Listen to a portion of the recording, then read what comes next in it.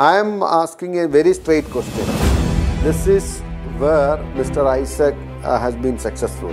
I would say that it is absolutely ridiculous. Economically, financially, it will be suffocating for the state to move forward. In the parliamentary politics, a generation change need to happen.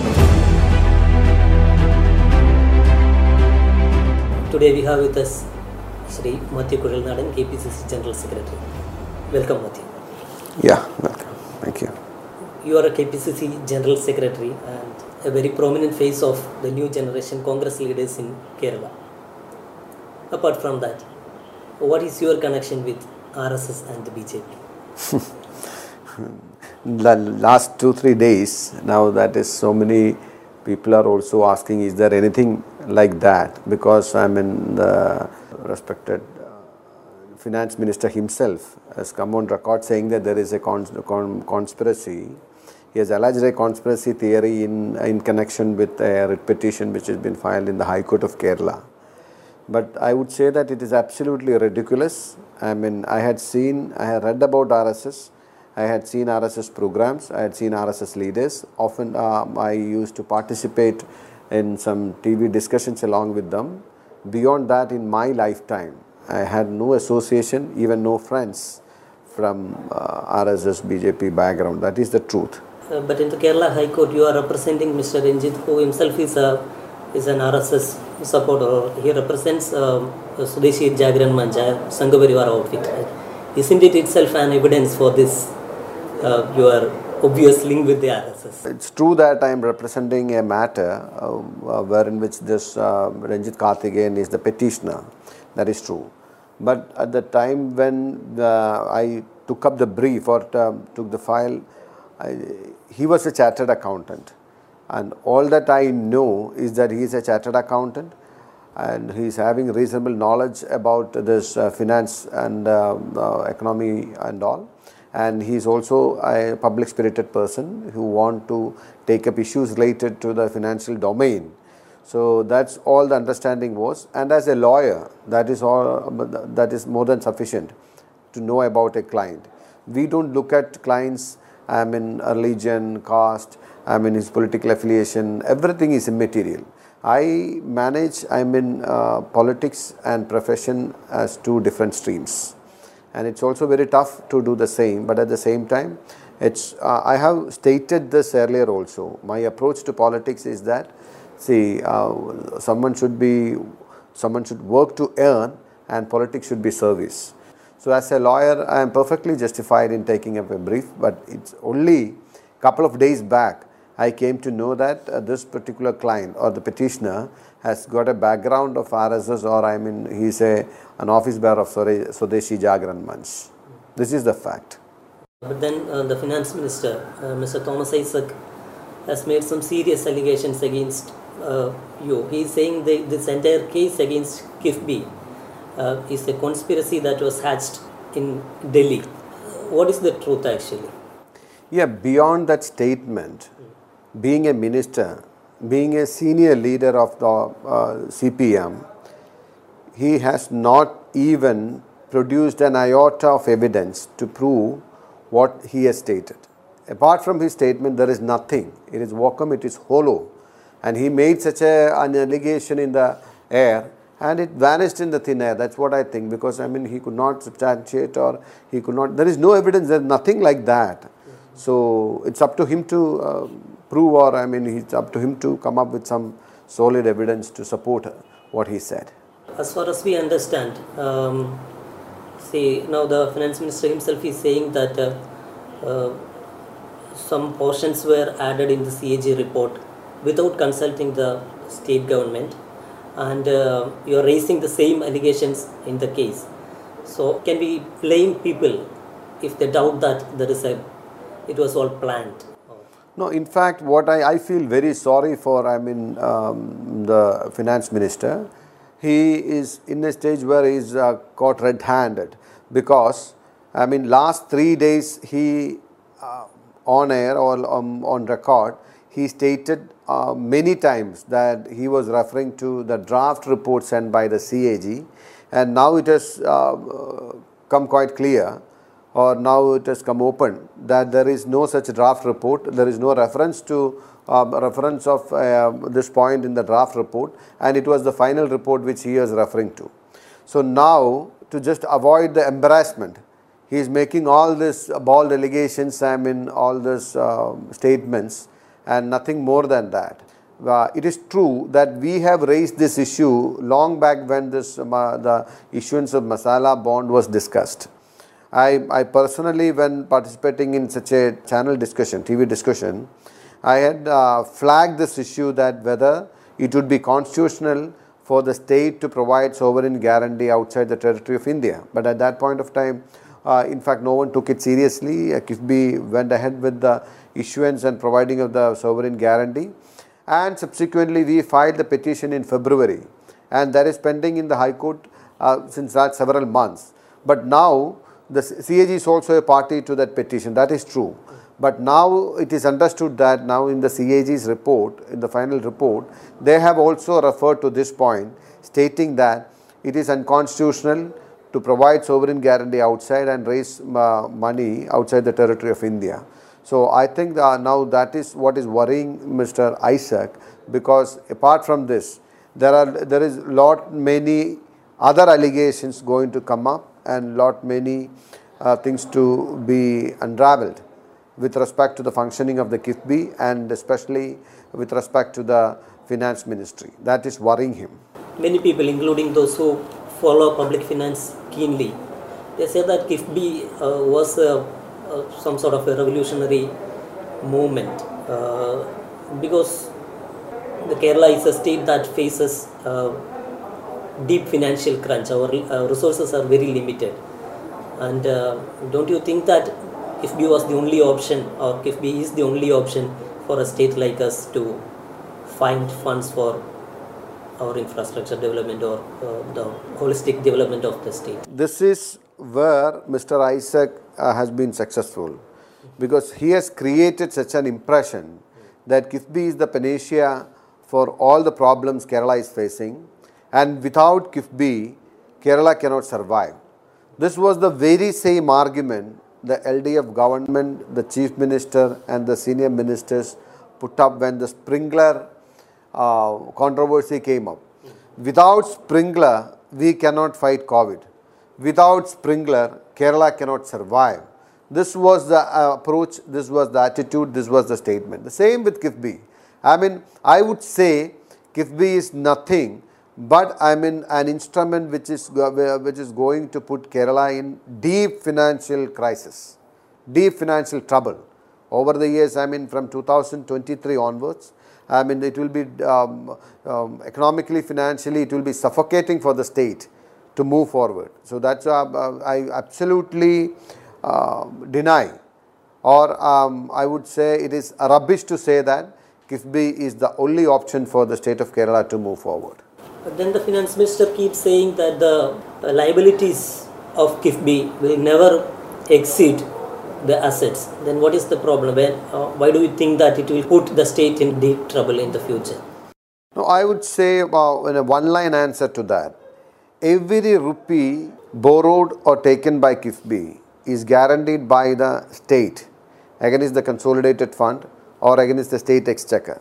So every money raised and spent by KIIFB is the liability of state government. Then how can he say that it's not going to affect the state or people of Kerala? No, KIIFB don't have any independent existence. KIIFB has not raised or KIIFB has not created any money or profit so far. Then how could he say that it's not going to affect Kerala? Absolutely a ridiculous statement. But then how do you look at these so-called development projects that are taking place in the state? No, the development projects is executed through KIIFB for the convenience of certain interest in the government or interest in the CPM party. Nothing more than that, because earlier PWD was doing the same. So what is the fun in routing the money through somebody else and saying that that particular body is the only option or only answer to whole question of development? No, it's not like that. State exchequer's money is being routed through KIIFB. What sense it makes? Nothing. Earlier we had PWD functioning in one domain, water authority functioning in another domain, or other roads and bridges corporation in another domain. So the entire funding they decided to route it through KIIFB, and I don't see any major advancement or any major efficiency or any major change in the overall efficiency of the administration after bringing this KIIFB into place. Are you saying that this entire thing should be stopped? No, that's not my point. I am asking a very straight question. Whether the state has provided sovereign guarantee for the masala bonds outside the territory of India, number one. If it has done, it is unconstitutional. That's what my point. If they haven't provided sovereign guarantee, then well enough, there is no case against on that point. Number two, the claim of the government and especially the finance minister is that the KIIFB is functioning so transparently, KIIFB is functioning without corruption, KIIFB is functioning with high efficiency, and KIIFB is so transparent, all this stuff. Then why are you opposing audit under section 20, C&AG audit? What is the problem? Why you are afraid? Why you are denying? Why you are resisting a proper audit by C&AG? These are the only two questions against KIIFB, and we don't say that the KIIFB assets to be dumped or we need to do away with the KIIFB, and that's not the case. This entire controversy is happening only a few months before the state elections. And, if the UDF comes to power in 2021, what will be the fronts or what will be that government's approach to KIIFB? One thing I can tell you, if Congress comes to power, we are not going to allow or continue with the KIIFB in the present shape and the present mode, and we are not going to approve the present modalities of the functioning of KIIFB. That doesn't mean that we are going to do away with the KIIFB as such, because there would be obligations already created which any continuing government will have to uphold, or we cannot shoulder out the responsibilities. But I would say that we won't be going ahead with the KIIFB in the present mode. What kind of changes can we expect in such a scenario? Now, Kerala requires, groundbreaking revolutionary reforms to survive, not to excel, I am saying to survive. Because we are in deep financial crisis as on today, and total debt ratio of state is very alarming, and there is a huge pressure, financial stress, for which the state needs to take a different path of approach.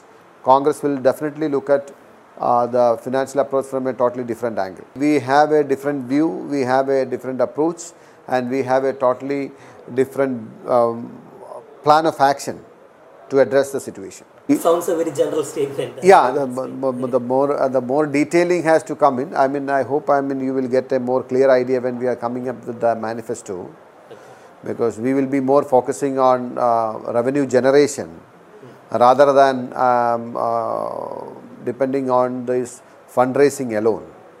We will be more focusing on revenue generation and revenue distribution, and also efficiency of the administration, and to save the expenditure. So that will be the twin approach Congress would be adopting to improve the state finance. If all these things have to happen, the UDF has to be in power next year. How do you look at the current political situation? We are quite confident that the people of Kerala is going to throw away this LDF government the very first opportunity that they get. So UDF is very confident of coming back to power, and we will have an impressive victory in the coming elections. See, the campaigning for local body elections are already on, and recently you wrote an open letter to KPCC Chief Pullapalli Ramachandran seeking some sweeping changes in the party's approach towards selecting candidates and all. What happened to that letter? I am advocating a generation change in Congress in every level. in the sense, I mean, inside the party, inside the organization, and also in the parliamentary politics, generation change need to happen. For that, I mean, there should be some approach to implement the same. So one such idea or one such proposal I suggested is that those who have contested continuously for 3 times should not be allowed to contest for the 4th time continuously, at least in the this local body elections. So that way it will give opportunities for youngsters, or it will give opportunity for new faces. So that proposal I sent to the PCC president. So after that, PCC president reacted to that in a different way. That's something different. Of course, he is a senior, he is the PCC president, he can do that. But later we discussed, and he also appreciated, or he understood our concern, and he said, I mean, that point is well noted, but I mean, he had only, his reservation was only that was in public, that could be avoided. So I also accepted the same. So that way the controversy has died down. So I think you should not dig it further. No, but candidate selection is going on across the state. Do you think that your suggestions are being implemented? I would say Congress leadership has taken earnest efforts to bring change in the prevailing approach or attitude of candidate selection. But I from a point of view of an younger generation, I would say it cannot be said to be to the level of our satisfaction. It's not up to a satisfactory level or desirable level, but still there was an effort which should be definitely appreciated. Some political analysts or political observers say that this upcoming state polls will be a do or die battle for the Congress, because it will be, if despite all these favorable conditions, if the UDF can't make it to power this time, some observers say that it will be the end of the party or the front in the state, because the BJP will take over the opposition space. Do you agree? Do you have such fears? I would say we are confident of winning the elections, number one. But I am not ruling out that overconfidence or any lazy approach can be of heavy cost for Congress. So Congress also need to be very vigilant, very hardworking, very determined in the state of Kerala. We cannot take things for granted, that's for sure. I am of the firm view that any overconfidence or any lackadaisical approach may prove costly for party later. So we need to be very hardworking. Does the Congress have to be afraid of BJP in Kerala? No, it's not the matter of being afraid, but we should also be well aware of the fact that it's no more that 2 political forces in the state. A third force, especially a communal force, a poisonous force, is trying to enter, or already they have entered and trying to grab their space in the state of Kerala. So we need to be vigilant. We need not be afraid, but we need to be vigilant. Okay, maybe to conclude, let's come back to KIIFB, or where we started once again. Now with all these controversies, it's a raging controversy, not only in the state but across the country. What is going to happen with KIIFB now? KIIFB, as such, I mean, immediately I don't think there is some big changes going to happen. But if since the matter is pending before the court, it may not be appropriate for me as a lawyer to comment on that. But when the legality of the KIIFB's action is being tested, or the constitutionality of the action is being tested, and if anything adverse comes up, then I mean that may have serious ramifications in the future of KIIFB. That's what I would say at this point of time. Can we call the current case, which is pending before the court, the death knell of KIIFB?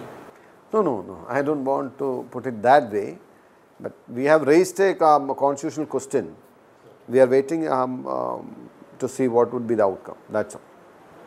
Okay, anyway, let's wait for the best outcome that will be in the best interest of the state. Yeah, of course, of the people of Kerala. Yeah.